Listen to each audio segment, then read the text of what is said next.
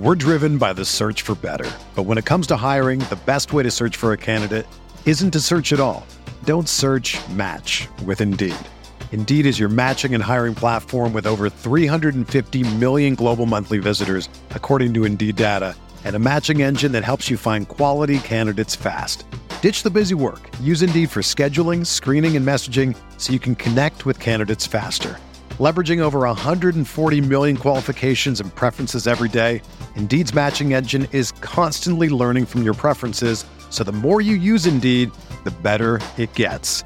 Join more than 3.5 million businesses worldwide that use Indeed to hire great talent fast. And listeners of this show will get a $75 sponsored job credit to get your jobs more visibility at Indeed.com/Blue Wire.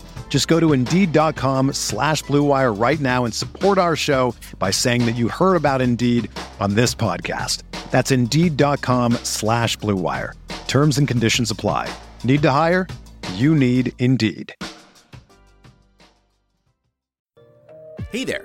Because you're listening to this podcast, we at Blue Wire want you to know this. 1, we freaking love you. And 2, we want to learn more about you.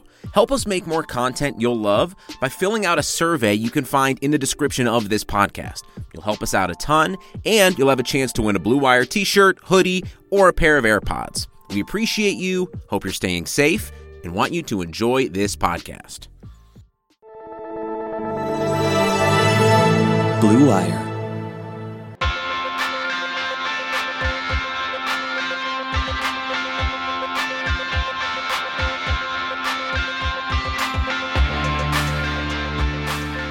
Welcome back to Big Screen Sports, the sports movie podcast, brought to you by Blue Wire and BetOnline.ag. I am your host, Kyle Banduho.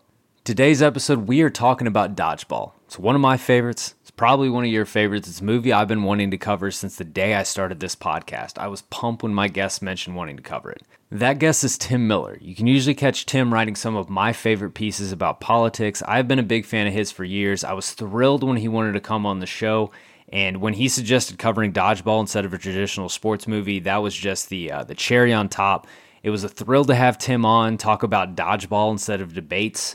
But we did get to talk a little bit about White Goodman's political preferences. I would be very interested to hear what everyone else thinks about where White Goodman casts his ballots. You could let me know at the Big Screen Sports Facebook group. Take a question from that group every episode. Good one on today's episode. We recorded this one a few weeks ago, but this past weekend he had a great piece on our president's most recent attempt at a rally. It was one I really enjoyed. Tim's work is always great. I'm thrilled I got to talk Dodgeball with him. Everyone go give him a follow. All his info will be in the show notes, and go check out The Bulwark. They are doing really important work in this day and age. One of my favorites, so everyone check that out. If you're a first-time listener, go back, check out old episodes on other sports movies. Most everything on this pod is pretty evergreen, and don't forget to leave a 5-star rating on Apple Podcasts or wherever you get your podcast. Next week, we've got this month's non-sports movie of the week, another Vince Vaughn classic. We are talking Swingers, but for now, let's dodge, duck, dip, dive, and dodge with Tim Miller. Okay, joining me for today's episode of Big Screen Sports, one of my favorite people in political discourse, which is a really hard thing to be these days. He's a writer for The Bulwark, Tim Miller. Tim, thanks so much for joining me today. Kyle, I'm so excited to talk about something besides Donald Trump for a little while. Yeah, just for a little while. Before we get into today's movie, which is one of my favorites, you've had great pieces in the last couple months on everything from Clay Travis to Dan Crenshaw to Obamagate. Where can the folks find your work, and what can they expect from you coming up at The Bulwark? Yeah, awesome. At thebulwark.com is where you can find all my stuff. I've got something coming up here called In Defense of Virtue Signaling. That hopefully will be kind of a cheeky take on how we all used to get really riled up about virtue signaling and things like the Ice Bucket Challenge, and how quaint that seems now when we have a president who specializes in vice signaling. So I hope that folks can enjoy that. And I'm writing for Time to Time in the Rolling Stone as well. I did a fun thing on our absurd, a ridiculous press secretary a few weeks ago there. So people can check that out as well. And from time to time on the Bulwark podcast, if you do want to hear me talk politics. And where can they find you on social media?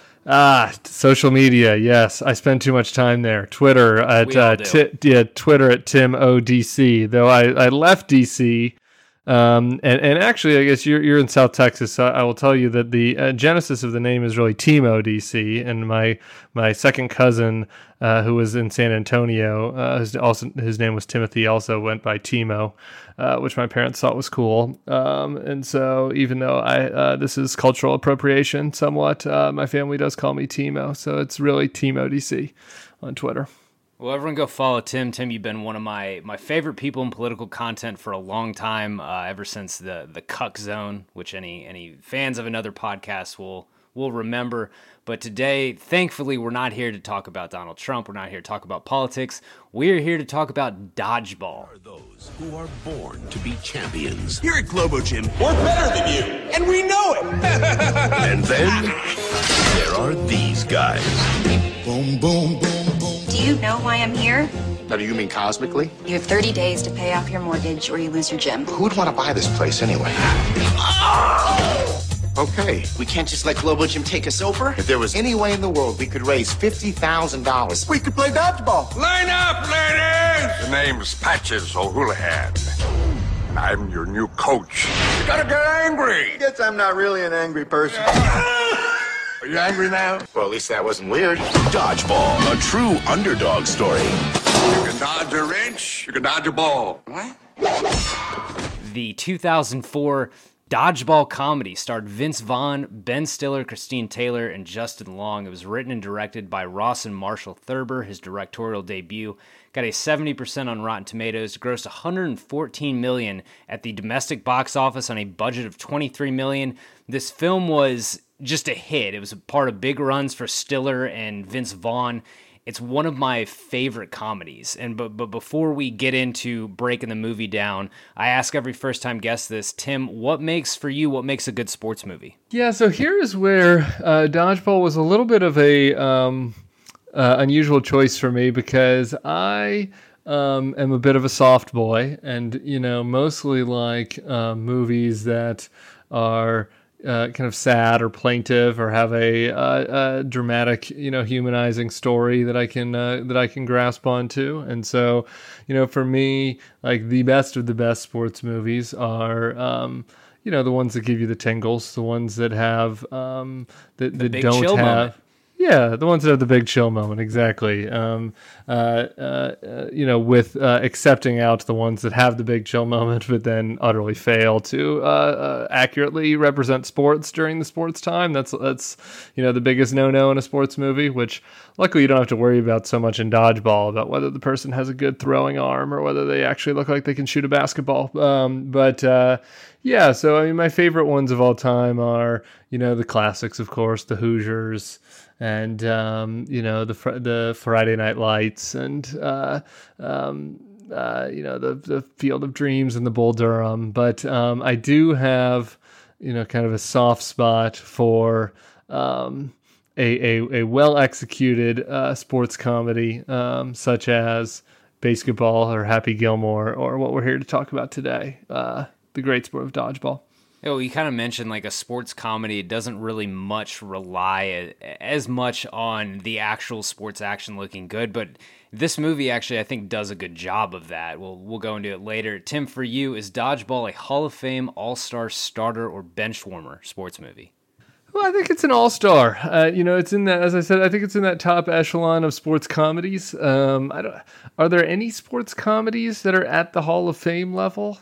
I think if you consider maybe. Major League and Caddyshack sports comedies, I think they're Hall of Fame. And Tim, I'm gonna say it. This is a Hall of Fame sports movie for me. Really, I love this movie. So this is a movie. One thing, it's remained in the consciousness. It's still quoted. They still do ESPN 8, the Ocho every year. It's lasted a lot more than many just straight up comedies of that decade, and it's a mix of slapstick, tons of funny quotes. It's a movie that, for me, and it's probably bias. I saw it when I was younger. I remember the theater I saw it in, who I saw it with, and then I watched, I burned the DVD out, watching it a million times. So it's a Hall of Fame in terms of sports comedies for me, and there's not a lot of them, like you said, that actually reach Hall of Fame level. I'd say like Major League and Caddyshack. That might be about it. Man, okay. Well, you might have convinced me. I mean, I love Dodgeball, but I always considered it more of a personal love that separated it from, putting on my objective movie reviewer hat. But I'm not an objective movie reviewer. I'm just a human. I'm just a man. So maybe it is a Hall of Famer for me. But borderline. I definitely think that. It's hard to say that it's in the same league as Major League and Caddyshack. I don't know. Yeah, it's not a first ballot Hall of Famer. Yeah, there you go. I always say Dale Murphy. Yeah, exactly. One of Bill Simmons' greatest contributions to society is coming up with that basketball pyramid, and it's not like a top tier in the pyramid of the Hall of Fame. It's for sure. It's in the bottom, but I think it makes it, and part of that reason is this. Something I want to ask you. This is the peak of Vince Vaughn is on, and I mean Stiller as well, because he's coming off. He's got had Meet the Parents recently and stuff, but Vince Vaughn's 03 to 05 is just an incredible time in comedic acting. He stars in this. He stars in Wedding Crashers. He stars in Old School. Then he has supporting roles in Starsky and Hutch, Anchorman, and Mr. and Mrs. Smith, which is a movie that I think I like more than I probably should. For you, what's the peak of Vince Vaughn's 03 to 05? Because in the last 20 years, I can't remember a comedic actor having as much power as he did at that time. Yeah, well, Sandler maybe. Yeah, I mean it's a big run. I would say I guess I'd have to go with Wedding Crashers. Wedding Crashers was a cultural phenomenon, and Dodgeball was too. I guess I think Dodgeball's had that staying power that you're talking about. But in the moment, I just remember feeling like Wedding Crashers was, the comedy of the year. I'd have to go back and look at that 05 year, but you're right. I mean, it's just an absolutely incredible run. I'm trying to think when did he, come onto the scene? I'm trying to remember. He was in Rudy, and he was I think he was the running back. And Rudy was the white running back, but then I think his comedic coming onto the scene was Swingers. Right. And so what year was Swingers? I think Swingers was 96, and then he did kind of a bunch of weird shit for the rest of the 90s. Like he was in the Texas Chainsaw Massacre remake, the Psycho remake. He was in the Psycho remake, and he did some interesting stuff. And then he gets back into comedy with Old School. And just rips off some great movies. Yeah, huge run. I also wanted to throw out there, as I was rewatching this last week, and I was looking at the Stephen Root character. I looked this up because he was also, I guess, at this point at the end of a pretty massive supporting actor run, where he had gone from a lot of my personal favorite movies from, I guess TV shows first, but he was in News Radio, which was an amazingly underrated comedy TV show in the late 90s. This is where maybe I'm a little older than you. So like the late 90s movies are my formative peak. But he's in News Radio, he's in Office Space, he's in Oh Brother, Where Art Thou? And then he's in Dodgeball. Office Space is my Stephen Root introduction. Yeah. And then he just pops up in everything for the next 20 years for me. Because he's like this amazing character actor. Yeah, huge. And so, yeah, those were all favorites for me. So, no, we're in the middle of a big Vaughn Root peak run there in the early aughts. But I would say that maybe Root had hit his peak with Office Space and Oh Brother and was on the way down. And Vaughn was right about to peak. He was right about to summit at Wedding Crashers. Yeah, I would say Crashers is probably the peak, especially at the time. I mean, right. That and Old School pretty much brought the R-rated comedy back. Dodgeball has aged a bit better than Wedding Crashers, just kind of the premise of Wedding Crashers. Like, obviously, it's hard to compare 2005 comedy to 2020. But Dodgeball, if you're watching from like a PC lens, has aged a little bit better. Yeah, they both have some issues on that front. I haven't rewatched Wedding Crashers, but yeah, in the Me Too era, maybe Wedding Crashers isn't holding up as well. It's a good point. I don't know if we're going to get in this later, but while we're talking about it, the thing that struck me the most rewatching Dodgeball, especially at the very beginning, there's this opening scene with Vaughn where he's in his house and he's like listening to his voice messages. And he he gets into his car and goes to work, and I feel like the cultural separation, right there in those movies in 03, 04, 05 versus now is starting to feel very different. And, it kind of reminds me of when I was a kid. I felt like the Wonder Years, like when I watched the Wonder Years as a kid, like that seemed like that was a million years ago, and really it was like 15 years before, it aired. And I kind of feel that way now about these movies that came out in 03 and 04 and 05, where it was right before just a massive technological revolution that overhauled everything. And so I was watching Dodgeball both on the I guess problematic scale, if you will, in a couple of areas, and also on the technology scale that it was starting to feel, even though the content holds up well, it definitely was starting to feel like it was from a separate era. It was making me feel old. I pulled out a couple grays after watching it. Yeah, the voicemail from the video store. That whenever yes, I watch that's what it was. The voicemail from the video store. Yeah, whenever I eventually watch this with my kid, that's going to be a weird one to explain. Like, yeah, you used to have to drive somewhere and rent a couple movies, and obviously Peter LaFleur is not timely in bringing those back. The last kind of question I have for you before we really dive into it, I couldn't have one of my favorite political writers on the show and just not ask. I'm watching White Goodman kind of conduct his business over the the course of the movie. And I had to wonder, who do you think he's pulling? Is someone with some definite expertise in the 2016 Republican primary? Because I think we can agree White Goodman is probably not voting Democrat. I don't think that lines up with him very much. But who do you think White Goodman was supporting in 2016? I love this game, particularly in Republican primary politics, because the supporters of the candidates were so stereotypical.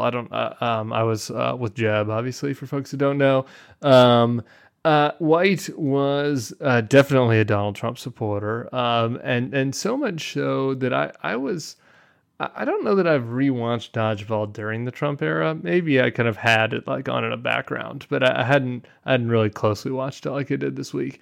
And it was alarming to me the number of character traits that White shares with Donald Trump Jr. I mean, they are exceedingly similar personality types, with the kind of overcompensating faux masculinity, the deeply insecure, extremely childish insults, the chip, carrying a chip on one shoulder. I don't think Donald Trump Jr. is a former fat kid, but maybe besides that, that might be the one area maybe there's not an overlap, but there were a number of times where I felt like little vignettes of White could have just as easily been Donald Trump Jr. And so yes, you'd certainly see him as a Donald Trump supporter, and you do figure that Peter LaFleur is probably your classic, Beto into Joe Biden, bro. So I think that you have. I thought about that, but I also feel like Peter LaFleur just doesn't vote, especially early movie Peter LaFleur. I don't think he votes. That could be right, a non-voter. But you could see Donald Trump Jr. with like the little dick pump that White Goodman had. You could see him roll into the RNC rocking that thing. Let's go into the IMDb trivia. I just picked out a few kind of interesting ones, stuff to note on. According to many cast members, the hardest part of filming the dodgeball scenes was not flinching when they knew they were about to be hit by a ball. This movie is very much a modern slapstick comedy. There's a lot of vicious hits on these people. And I can imagine that'd be very tough. Yeah, the physical humor is significant here, which I think helps kind of drive the drive the comedic side of it along at a few points. I will say, just in general, now I'm not the type of person that like watches very closely for like movie gaffes. I'm trying to enjoy myself, but so with that caveat, you don't really notice a lot of times where they are pulling up. They're taking the dodgeball hits pretty straight on. In most of these clips, I have no idea. Maybe from the trivia how many takes they did on a lot of this stuff. But I mean, these, particularly Justin Long, is just getting wailed on in this movie. Well, part of the trivia was that his eyebrow was actually cut open by the first wrench thrown at him. It was a rubber wrench, but the first was harder than others. Patton Oswalt did the voice work for the scene where Ben Stiller is basically trying to masturbate with a piece of pizza. Mm-hmm. And he was also the video store clerk who left the message on Peter's answering machine. So shouts to Patton Oswalt. This was my favorite piece of IMDb trivia. It's one of Dame Helen Mirren's favorite movies, according to Rotten Tomatoes. Really? I found that very interesting. Huh.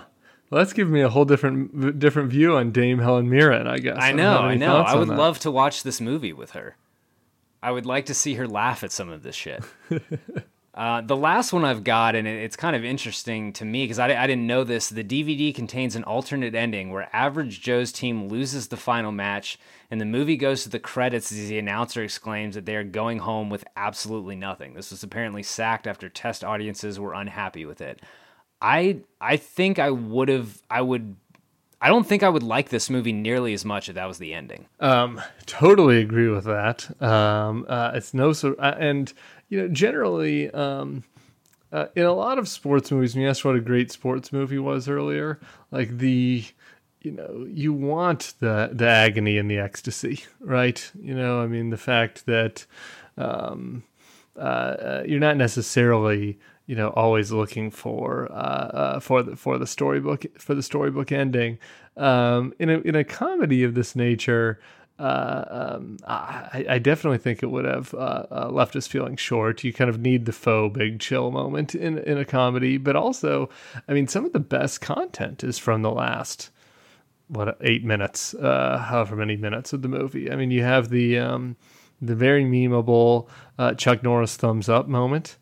Which would have, I guess, been cut did they lose the match, or I think they lost the match? But if I guess you would have still had the Norris celebration. Moment. Yeah, you cut the celebration though, and you cut Steve the Pirate coming back, which is one of my favorite parts. Yeah, the Steve the Pirate return, and then you also would lose the bisexual moment, which was, I think, pretty key. The oh snap moment. Yeah.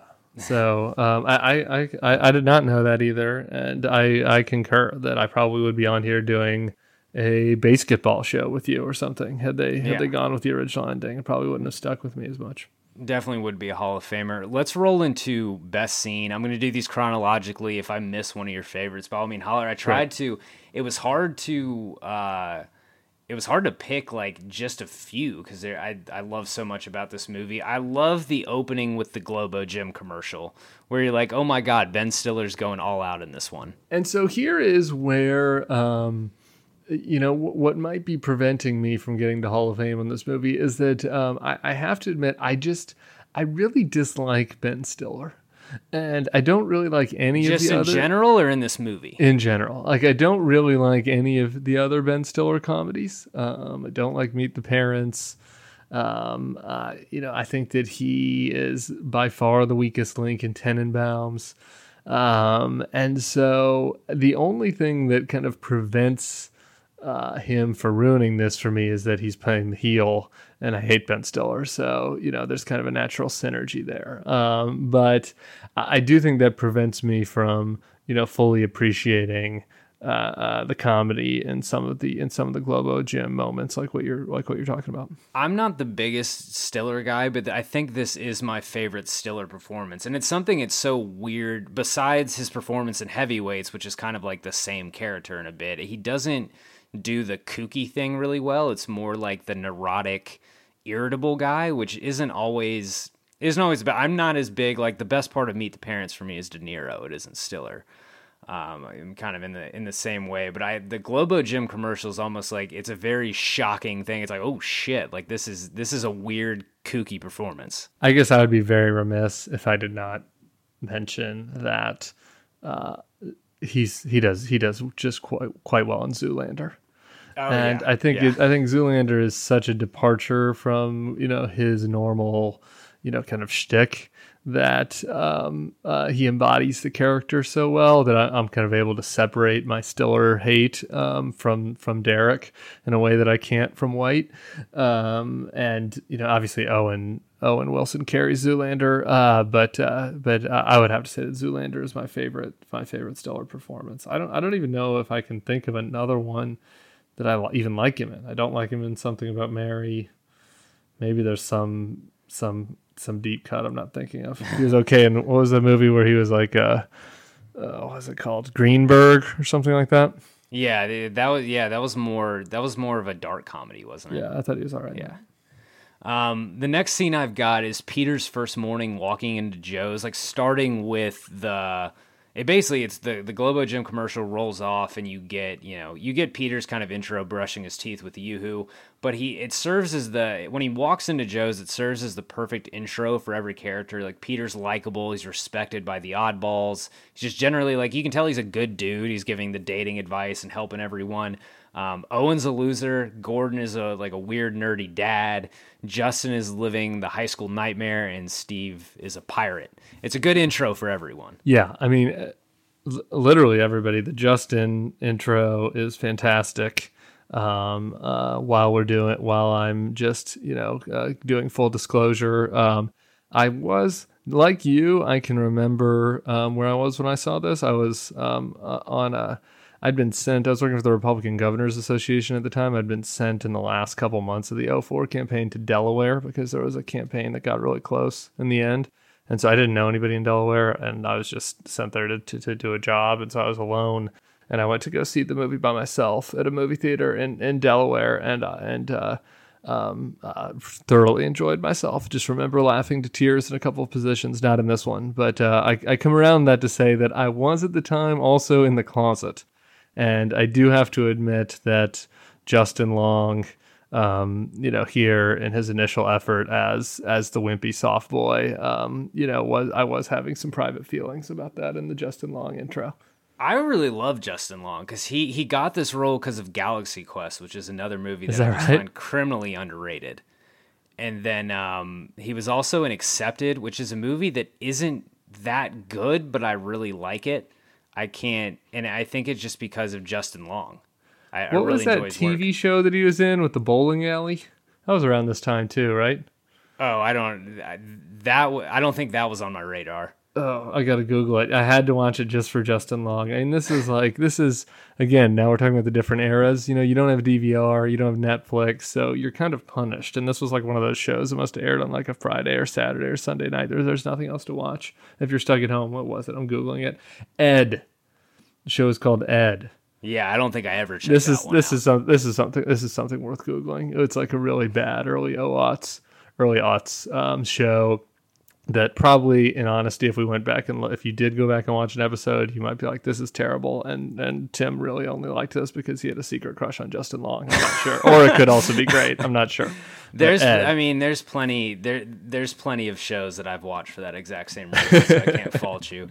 The next season I've got is the Patches O'Houlihan dodgeball video, which gets me in fits. Like, my fiance was watching this for the first time, like when we did our rewatch, and just I think that was like me cackling during this was the moment she realized she's not exactly sure like who or why she's marrying me. Like, when it's the narrator's voice and he says, "You're in a Chinese opium den, Timmy," like, that is one of the funniest things I've ever heard in my entire life. Holy mackerel, mister. You scared the jeepers out of me. How would you like to take a break from that fine lead-based paint and learn about dodgeball? Boy, would I. Wow. Where am I, mister? You're in a Chinese opium den, Timmy. This is where the sport of dodgeball was invented in the 15th century by opium-addicted Chinamen. It was really... I don't have anything to add. It was really good. It's a funny and clever way to introduce the rules of dodgeball, and like Azaria's cackle when Timmy pops Winston in the face with the dodgeball is just amazing. You get like one little scene with Hank Azaria, but it's wonderful. The next one I've got is the game against Troop 417, just because you have Steve telling a bunch of Girl Scouts, I'm going to send you to hell.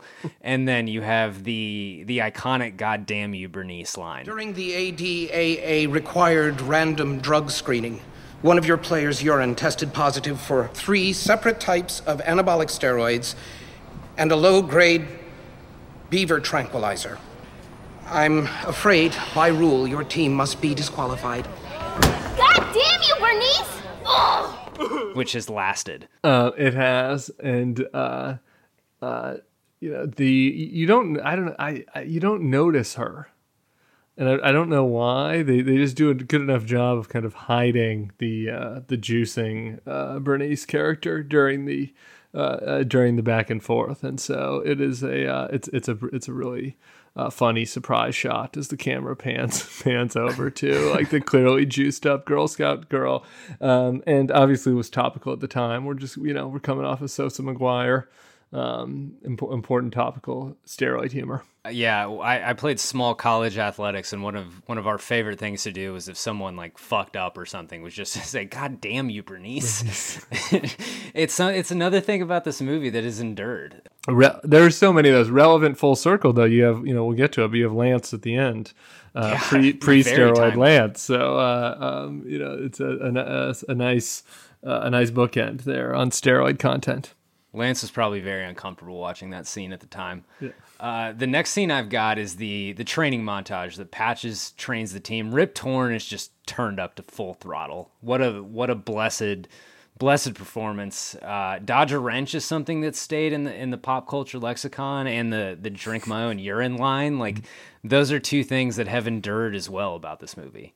Yeah, I think this was the moment where I really realized I was in for a good time by myself in the movie theater in Southern Delaware, because I just remember rolling when in the initial Rip Torn scene, and he's great in everything, but it's just so right in his wheelhouse. It's Pantheon Rip Torn performance. I think I don't know, where else you would go besides the Larry Sanders Show for that. Maybe I'm forgetting something.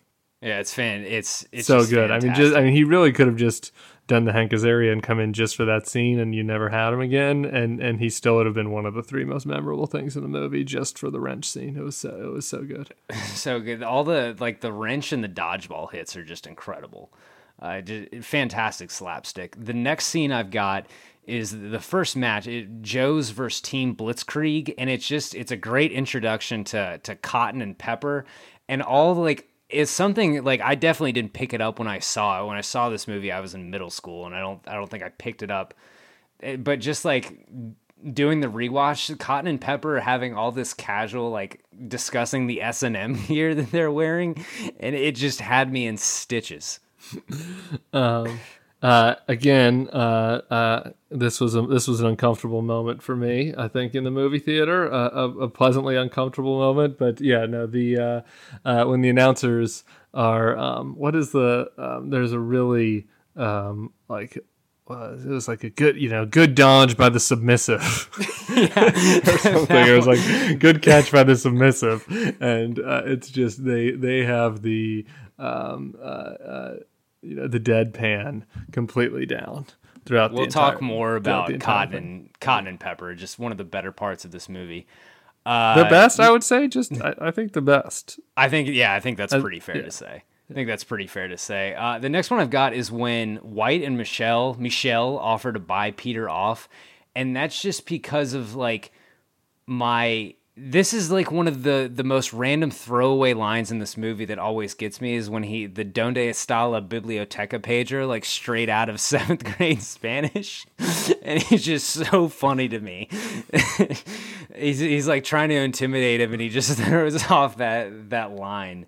It's also he's still a complete shithead, but it's the closest White Goodman seems to normal when he's trying to reason with Peter to take the money. He's panicked that they might. It was kind of an interesting scene in rewatch, it actually being it's the closest he is to a real human being. It's like when Donald Trump will randomly say something coherent and be like, "Oh, did that come from him?" And so that's why I like that scene. Yeah, I'm not sure that landed with me like that, but I will. I'm glad you brought up Michelle because, sometimes all comedy is just a really well-named character. And I just for whatever reason, the first time White turns to him and says, Michelle, that really slayed me every time. You remember my fitness consigliere, Michelle. Right? Yeah, and but see there, I think that's an important distinction. Like if it was Michelle, it would have been 2 texts less funny. Michelle is just really a spot on naming choice. Absolutely. The last nomination I've got for best scene is kind of the typical thing for a sports movie. It's the last game. It's Joe's versus Globo Gym. The forfeit, you get the Chuck Norris and William Shatner cameos in the matter of minutes. Peter winning $5 million and just the hostile takeover of Globo Gym in 2 seconds. And you get Steve the Pirate coming back. I don't think that's my favorite scene, but I enjoy it. If you had to pick a favorite scene from Dodgeball, your best scene, what's the pick? I mean, I think that it's got to be Lance because the layers are so great with Lance. Because at the time, I was a big Tour de France guy, so we're in peak Lance right now, and I don't think he was in the previews. So in the theater, I remember kind of not knowing that he was coming, and he really delivers that whatever 4-line stanza about coming back from cancer to win 5 Tour de France's. He just nails it. He nails the deadpan. I think you better hurry up or you're going to be late. Actually, I decided to quit. Lance. Quit? Once I was thinking about quitting when I was diagnosed with brain, lung, and testicular cancer all at the same time. But with the love and support of my friends and family, I got back on the bike, and I won the Tour de France 5 times in a row. But I'm sure you have a good reason to quit. So what are you dying from that's keeping you from the finals? Right now it feels a little bit like shame. Well, I guess if a person never quit when the going got tough, they wouldn't have anything to regret for the rest of their life. But good luck to you, Peter. I'm sure this decision won't haunt you forever. And you have drunk Peter LaFleur, Vince playing the comedic side of it, and then for just the residents over the years to go back and rewatch and consider the contrast between how I was getting the feels that day in the movie theater for Hero Lance's moment to the fact that now Lance is known for, the gif that's going around of him flipping off the camera multiple times and, just being kind of an angry recluse in Texas who cheated. I think that has probably the most resonance as a scene, though. I guess, Cotton and Pepper don't have a full scene by themselves. So I guess that's where I'll have to go with Lance. The Armstrong cameo was the perfect thing for the time. For sure. Yes. It hit perfectly for the time. It hasn't aged as well just because of Lance Armstrong. I think my favorite is probably the Patches O'Houlihan intro.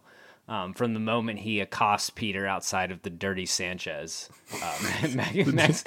Mexican restaurant. The Dirty Sanchez is good. From that to the montage is probably my favorite. So it goes straight into. Does it go from Dirty Sanchez into the montage where it's it's listing off all the different teams that are going to be in the tournament, like the She-Men, and is that the transition? No, because it goes from the Dirty Sanchez to. I think there might be 2 Dirty Sanchez scenes. No, because there's the one. I don't know. There's the one where Patches. I think it was after they have the dust up with the Globo Gym people, and then Patches finds Peter in the parking lot, and I ain't crazy and I ain't a guy when he finds him. Just incredible Rip Torn moments. Yeah, the montage with all the teams is really wonderful. I mean, I appreciate a bracket. And because we didn't get one, you go through. You have a very problematic team lists that they go through. This is, I would think that the area where it has not aged as well on that front, where you have like the, kamikaze team and this is a good run, just like the with the submissive with the S&M uniforms. This is another excellent Cotton and Pepper shtick where they're just kind of going back and forth, where it's like, I don't think I could wear a diaper, Cotton, and Cotton's like, I feel like I'm watching a dojo, and it's just like problematic, stereotypical joke. The best Pepper line. We're actually, let's take a quick ad break, and then we're going to get into best quote. Big Screen Sports is presented by BetOnline.ag. There's no shortage of action going on at our exclusive partner, BetOnline.ag. Sports are slowly making their way back, and BetOnline is leading the way with the best odds and lines for all UFC, NASCAR, boxing, and soccer matches. And if you need even more, they have simulated NFL, NBA, and UFC simulations all day, every day, live on their website. You know what you didn't hear in this ad? MLB, because MLB has lost its mind. I don't know when we're going to be able to bet on it, but you can pretty much bet on everything else right now, so that's great. Looking for something other than sports? BetOnline has hundreds of casino games, poker tournaments, and prop bets to check out. Visit betonline.ag, use promo code BLUEWIRE for a free welcome bonus. That's one word, BLUEWIRE. BetOnline, your online wagering experts. All right, we're back with best quote, and with a comedy, especially this one, it's hard. There's so many of them. I tried to pick stuff that endured in the culture a little bit. Like there's "Goddamn you, Bernice," stuff like that we've already talked about. It's hard not to put every Cotton and Pepper line, like the nice literally ever by the submissive. I've got a few nominees. Right in that Globo Gym commercial, ugliness and fatness are genetic disorders, much like baldness or necrophilia, which is a great one to start out the movie. There's the one at the car wash. This one I think is also endured. That's it, boy. Get in there all nice and deep like. Oh yes. While he's rubbing his belly with the dog barking at him, which is just incredible. This one is, I think if you were going to name one thing about this movie, like if you were going to, it's if you can dodge a wrench, you can dodge a ball. Learn to be true dodgeballers, then you've got to learn the 5 Ds of dodgeball. Dodge, duck, dip, dive, and dodge. If you master the 5 Ds, no amount of balls on earth can hit you. Quebec, go ahead. Me or... Yeah, shouldn't we, learn by dodging balls that are thrown at us, or...? That's what this sack of wrenches is for.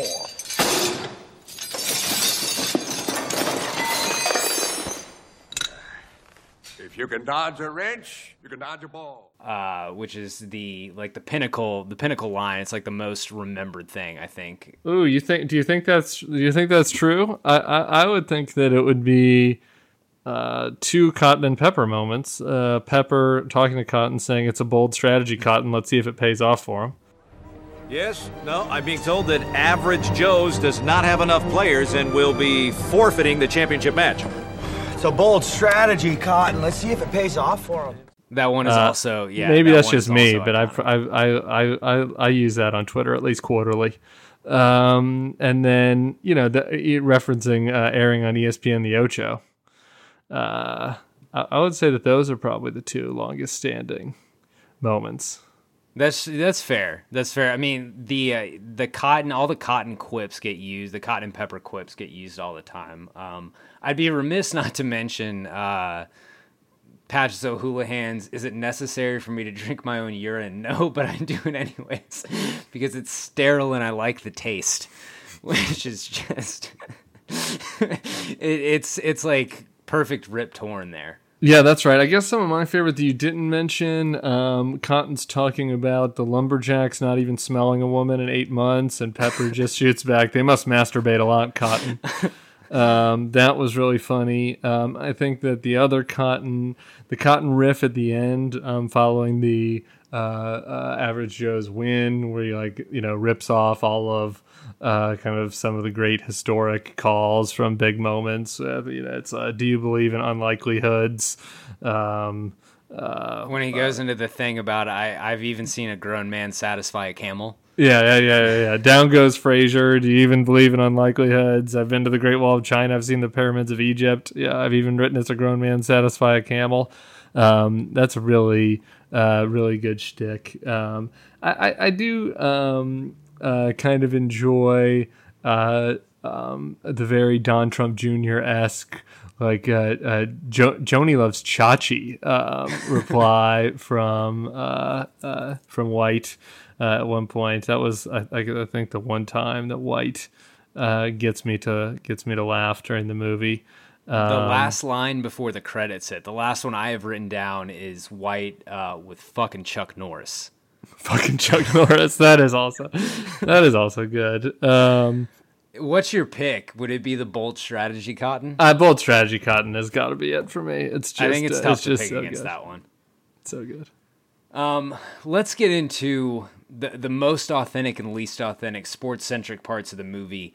For a spoof comedy like Dodgeball, it matters a little less, but it still, I think, does a few things that are really well and really effective. I think the most being that getting hit by a dodgeball, those like hard rubber balls in the face, really hurts, and the movie does a great job of that. It does a great job with the slapstick. And you never feel like when you're watching the movie. I mean, a lot of time I'm trying to think like, sometimes I'm watching Varsity Blues. I'm trying to think of a sports movie that comes to mind where you're watching it and it just doesn't feel like a real football play. Sometimes Necessary Roughness is really bad about that. Yeah, there you go.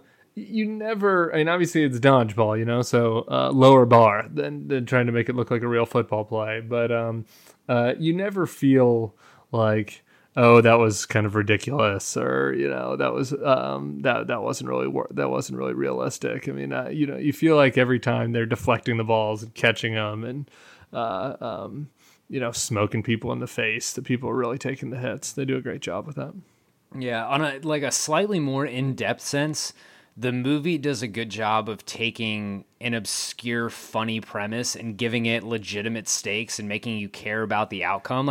Caring about the outcome is a big part of any sports movie being good, but it's even more of a task with the spoof. Yeah, and I've mentioned it a couple times now, but I definitely feel like with basketball, like you lose that over the course of the movie. I don't know if you've seen that recently, but that's really funny. And similarly to Dodgeball, they do a good setup with like creating the tournament and the various teams, and then it sort of loses its momentum because part of the joke is that it's the rules are so complicated, but then you sort of lose investment in the team. So yeah, I thought that the whole tournament setup that they take you through, Sweet 16, Elite 8, Final Four, they did a really good job with. And now, given the kind of sports that have been on ESPN recently, it almost feels like it aged even better in that regards. Like, they do a better job of creating an environment where the stakes feel real than a lot of the actual real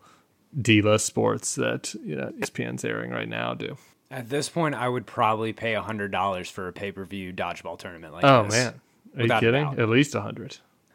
For least authentic, and this is a question I have to ask you, as opposed to it being definitely the least. Do you think Joe's has the athletes to make it to the championship in this tournament? Yeah, the two least things is, you have to have the loss to the Girl Scouts for kind of the bit, but it is hard to, they do a nice job with having Rip Torn come in and kind of beat them into shape. But it's sometimes a little bit hard to imagine them, popping from losing to the Girl Scouts to winning. The thing, though, there is a massive chance in the game of dodgeball, right? And so, I do think they do a pretty good job of that with it doesn't, in a one in, one out, if one person catches it and there's a two-person swing, they do a nice job with that of multiple times there being dramatic swings where, a person will catch a ball or two balls. Obviously it is not realistic that, that's why I'm having a complete brain fart on the Stephen Root character's name, but Gordon. That Gordon would be able to take on four people by himself and be angry, but I think that we can give him a pass on that because that was part of the gimmick and the joke. For me, that didn't really annoy me. The moment that gives me a little bit of is I think that they overplayed the hand on Vince like quitting and coming back late, and coming to the court late and all of that. Like, I appreciated that was all part of the setup bit for the Chuck Norris, the very memeable Chuck Norris moment. But it kind of feels like you could have used the Chuck Norris on like an out of bounds call or something. Do we really need this whole like, will he or won't he come back to the court? I don't, that one didn't sell for me. I can't remember if this movie preceded like the Chuck Norris memes, basically the Chuck, the whole Chuck Norris thing on the internet. I can't remember if this was pre or post that. I think that it was. I think it had to have been a little bit pre, I guess, right? Like Chuck. This might have gotten Chuck Norris back in. Yeah, Walker Texas Ranger wasn't around, or wasn't like still going. I don't think. Yeah, I think I'm trying to think. So Norris, I have my political mindset on this, right? So Norris endorsed Huckabee, I remember, in 2008 or 2007 Incredible primary, pick. I guess. And so by then, the meme was definitely happening. And so it could have been starting around 2004, or it was between 2004 and 2007. I don't know. But it was... he did have the, kind of rep, and as you said, the Walker Texas Ranger, and, you still see it's still, the go-to thumbs up GIF basically now, 15 years later. Yeah, well, it's a good cameo. It worked. Let's get into what worked about this movie. I feel like we've covered a lot that works, but there's just a lot about this one that's great. To you, what sticks out? What worked, either sports stuff or just in general about this one? Peter and Kate, Pete, have a good chemistry, which is funny since Christine and Stiller are actually married in real life. That worked for me. That's always important. That the even in a comedy that the romantic lead's worth. I mean, we've beaten this to death, but it's just could you recast a better option than Gary Cole and Jason Bateman doing the announcing? No way. I mean, it is perfect. It is perfect. It is even, I would say, it exceeds the major league bar, I would say, for announcer comedy, just because every line is a 10 for them. What they do well is, and I was thinking about this on rewatch as I was like, did other movies do this as in the early aughts? Because now they do, right? Now comedies especially like try to have moments and scenes where people can tweet the images online, memeable. Facebook and Instagram, like memeable moments, like they go for that intentionally in movies and music videos and such. But I don't know if they were trying to do this or if it was by accident during Dodgeball. But I mean, you have the Hoff. You have two Hasselhoff moments. You have Shatner. You have Chuck Norris with the thumbs up, as we were talking about. I mean, you have the images of them in the S&M gear. You have the fat Ben Stiller in the I guess it was kind of a ripoff from Austin Powers at the time. But you have all of these very memeable moments that have 15-year shelf life and still going, and Lance too. And so they really did a nice job of like ducking all those references in, and it feels like the kind of thing that you could try and that would make something feel very dated after a while, but for whatever reason it completely worked. And all of the references were still funny. Yeah, it's crazy how, 15, 16 years later, those are still getting used all the time. It's pretty interesting. It's pretty unique for the comedies of that era because a lot of them have aged out. Yeah, I'm trying to think. My other favorite comedy of that era is Happy Gilmore, and like I can't. Is there ever any Happy Gilmore? I think it is all. I think it's all Bob Barker stuff. We're actually we're recording this a couple days after the match It's not when this episode is dropping. We're recording it a couple days after the match, and there was a lot of that coming up with talk of Phil Mickelson fighting Tom Brady for playing so poorly. Yeah, there was a lot of Barker references, but Happy Gilmore certainly doesn't have the meme culture that Dodgeball does, and a lot of that, like you said, is the cotton and pepper stuff is just forever enduring. Yeah. Anything like even something like I feel like I'm watching a Cher video, Cotton. Like whenever you're just watching anything that's like the Miley Cyrus VMA performance. I remember seeing a tweet about that. I feel like I'm watching a Cher video, Cotton. It's lasted forever. Same with the oddball character variety in this movie worked really well. All of them could have been either overplayed or just not worked, but every single of those little characters on the team, the Owen, who's a loser, Stephen Root, who's got his mail order wife who laughs at him. Oh, that's so good. Justin Long, Steve the Pirate. Like, they came up with the concept of Steve the Pirate. Like, a grown man, just guy in 2004 thinks he's a pirate, and it landed perfectly.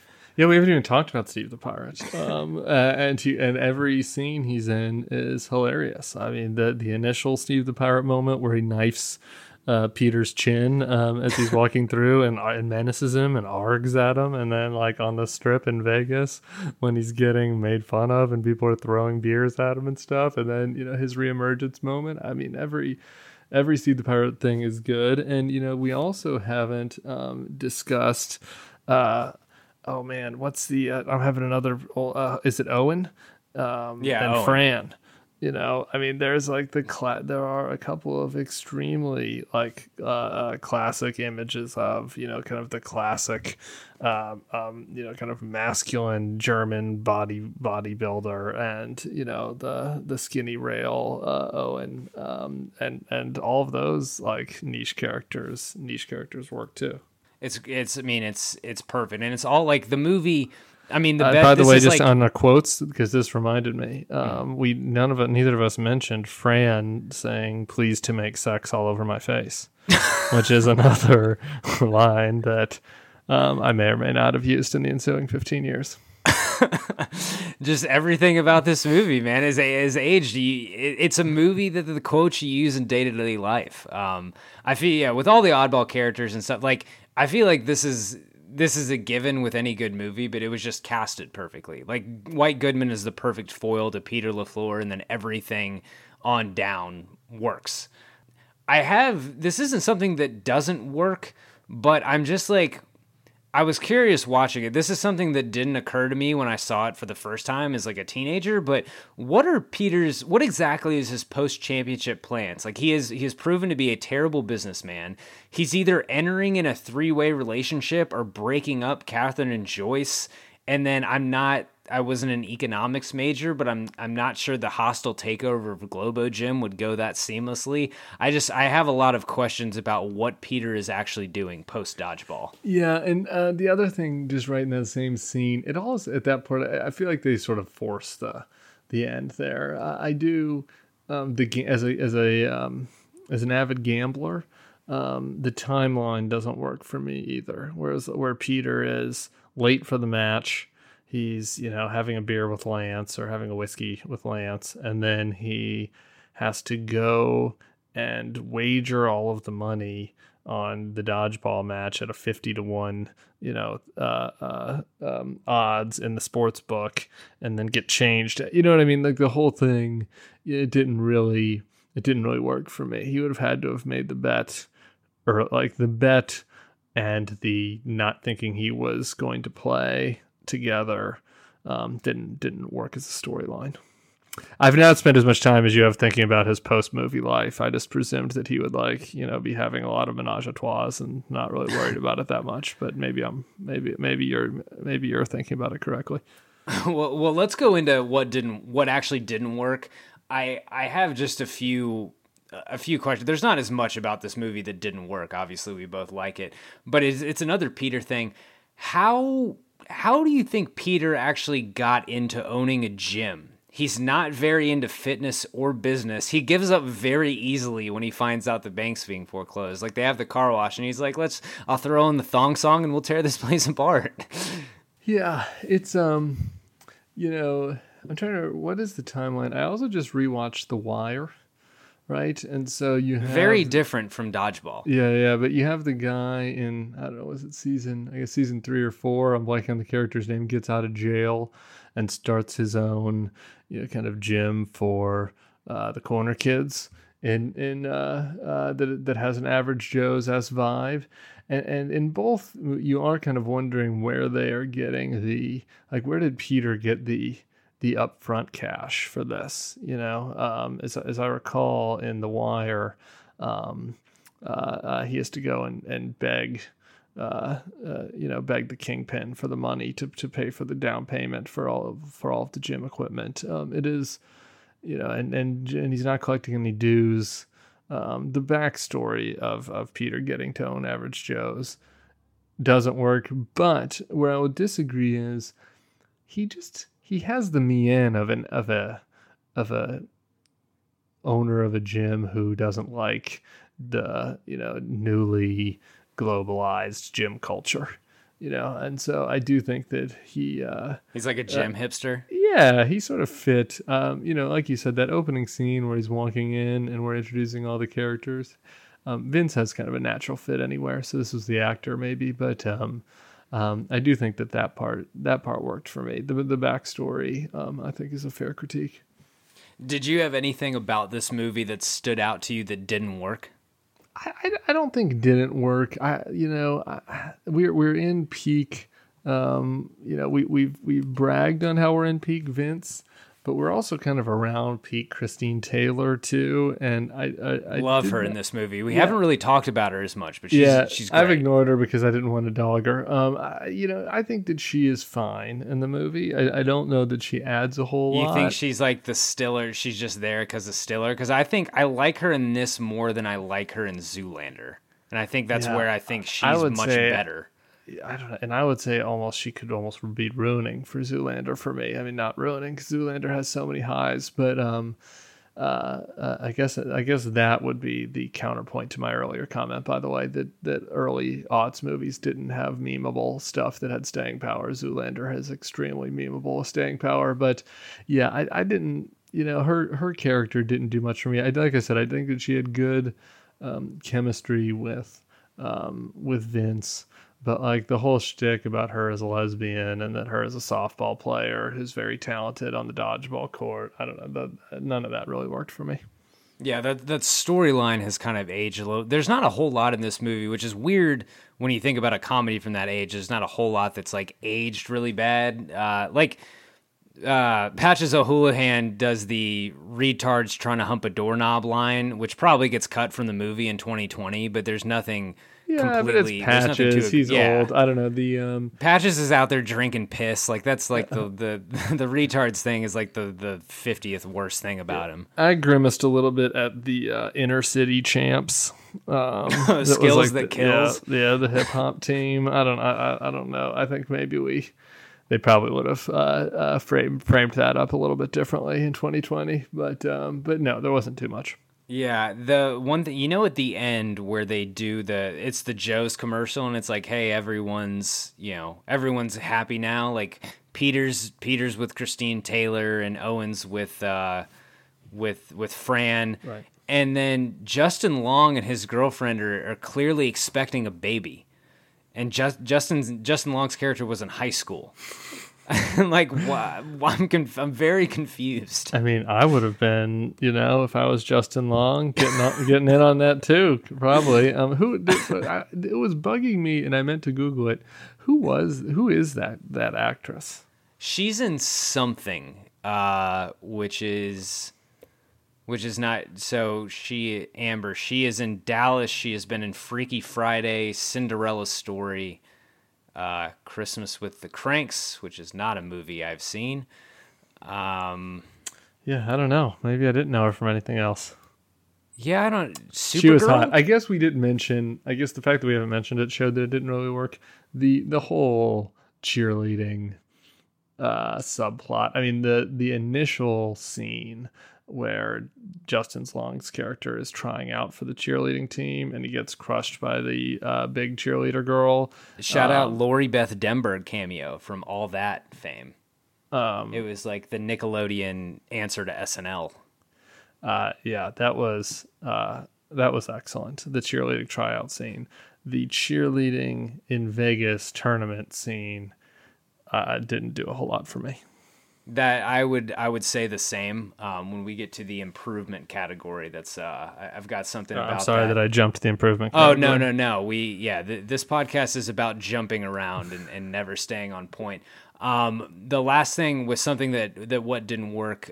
This is a question from the Big Screen Sports Facebook group, which I'm taking one question per episode from a listener. Josh Miller asked, please discuss the missed call and the sudden death in Dodgeball. So it's a screenshot from the movie. I've seen it on Twitter. Peter is clearly out of his triangle when he throws that ball that knocks out White. And my thing is the triangle is so small, I don't... The whole concept of the sudden death dodgeball and having to stay inside that triangle is kind of interesting. And it's like a duel, but I don't know. It's kind of strange. Yeah, so here is where the movie benefits from being a dodgeball. Like if this was a basketball movie and, they're stepping over the free throw line or, doing like a blatant travel and a game-winning shot would really bother me. But I'm not going to let Peter stepping outside the line and dodgeball get me down. Not at all. Yeah, I agree. The Kevin Costner and Freddie Prinze Jr. awards for best and worst on-screen athlete. It's really hard to gauge who's good at dodgeball. I will say that Ben Stiller can absolutely hum a dodgeball. It looks like he's really bringing it. He's got a great lefty release. Yeah, who is the best? I'm trying to. You're made to think that Peter is really good, and Kate Veach's softball thing is supposed to they do that whoosh sound effect with it. Yeah, I would say that Rip Torn stands out. I mean, he is as a great coach, and as a really legitimately great coach who would inspire, and he's chucking those wrenches. He's humming the wrenches at their faces. And a lot of, I would say, the other teams, looked like they had very, realistically talented dodgeball players. I didn't think anybody on the average Joe's team really stood out as being particularly looking like they would be an all-star dodgeball player in real life. Besides, Joel David Moore stood out. The guy who played Owen stood out as a bad dodgeball player, but he's supposed to be a bad dodgeball player. So there's same with Stephen Root. I would say. I think the toughest thing to pick in this movie is the Lenny Harris Pinch Hitter Award for Best Supporting Character. I'm considering everyone who's not Vince Vaughn, Christine Taylor, or Ben Stiller a supporting character. Wow. And so I have 4 nominees. The combo of Hank Azaria and Rip Torn as Patches O'Houlihan, Stephen Root as Gordon, Alan Tudyk as Steve the Pirate, and then Gary Cole and Jason Bateman as Cotton McKnight and Pepper Brooks. Now, I know that means I left out Justin Long, which I feel like he might have been nominated. But I think it is tough. I think it's a really tough call, honestly. I don't think that it's tough to eliminate Steve the Pirate, who was a good character, but not really on the level and that we're talking about, and also Gordon. I think we can eliminate. I think it's clearly a choice between Rip Torn's character and Cole and Gary Cole and Jason Bateman's characters. And doing the SAT thing where you eliminate 2 answers that aren't the right answer. Yeah. I'm starting to narrow. I'm buying myself time because I think if we're getting to lump them, the answer is Cotton and Pepper. My question is, as standalones between Rip and Hank and Gary and Jason, who would I pick? And I think I have to go with Gary Cole. Cotton McKnight's consistent deadpan.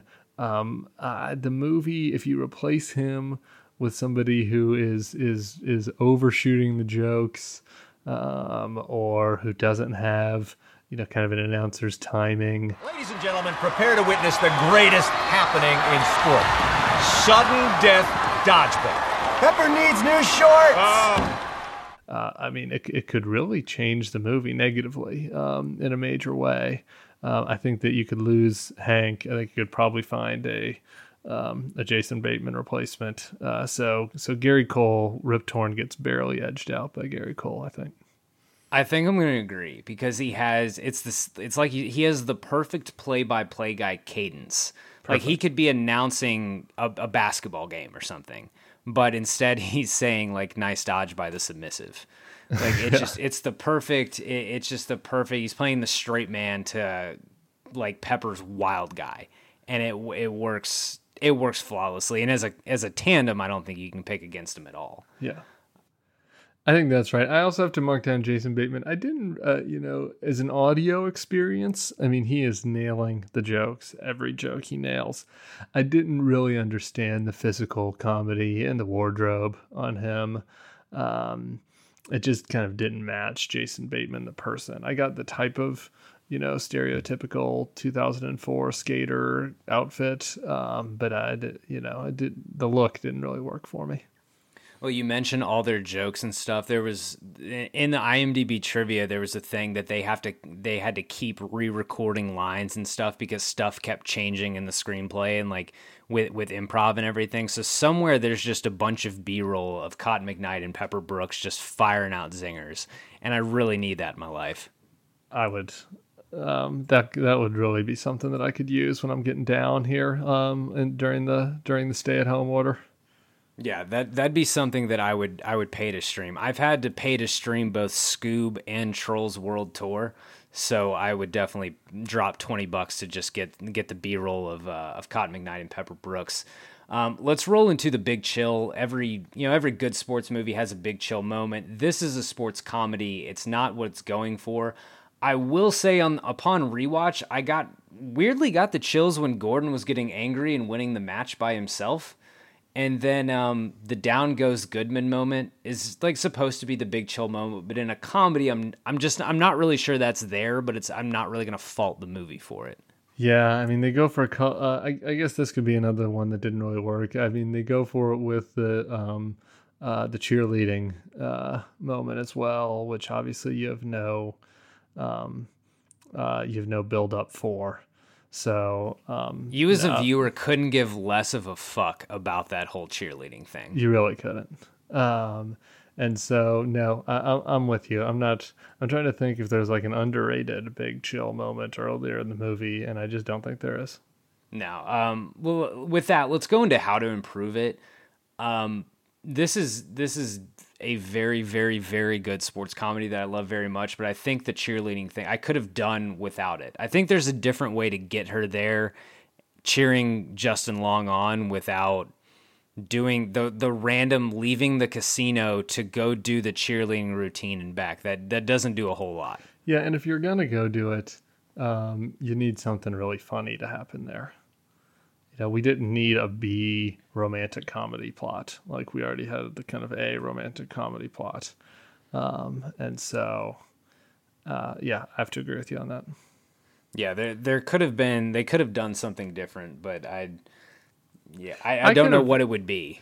I could have recast, I could have used like, I'm trying to think of like, in The Simpsons, the classic Simpsons baseball episode where you have the ringers, like I could have used a average Joe kind of Darryl Strawberry ringer or, Dwight Gooden or something to come in and be on the team at some point during the tournament.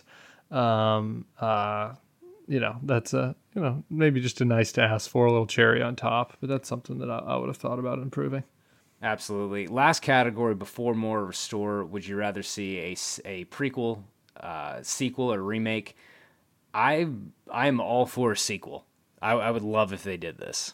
Prequel, sequel, or remake. I'm trying to imagine what a prequel would even look like. You get that scene of Peter LaFleur sending White Goodman a stripper, a congratulatory male stripper for the Globo Gym 1 year anniversary. That is true. That's such a good moment. I think that I think that sequel is the answer. It's hard to see how a remake meaningfully improves upon it. I don't think there's much to add in the backstory area. And you want to be able to keep Cotton and Pepper. So I'm with you on sequel.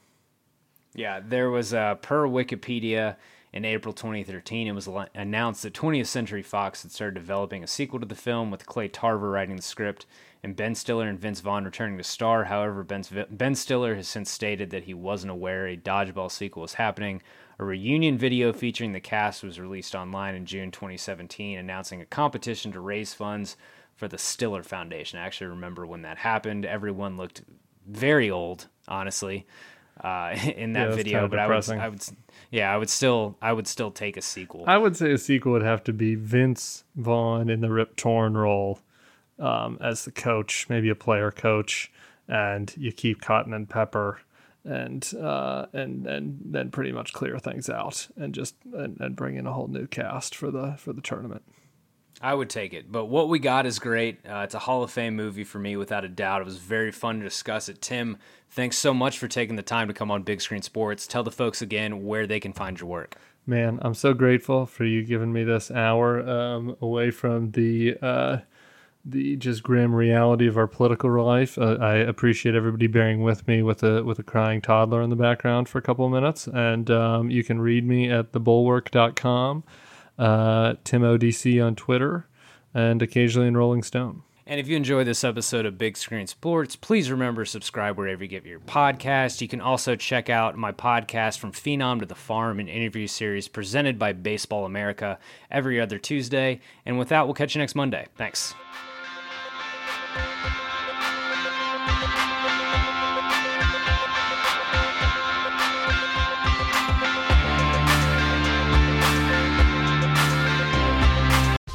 Whether you're a world-class athlete or a podcaster like me, we all understand the importance of mental and physical well-being and proper recovery for top-notch performance.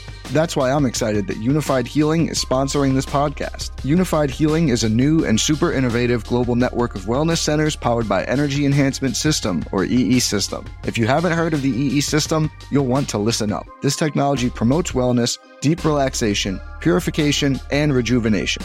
At hundreds of locations across the globe, access to a center is easy and affordable. Interested in experiencing the EE System technology for yourself? Go to unifiedhealing.com/bluewire to learn more and find a center near you.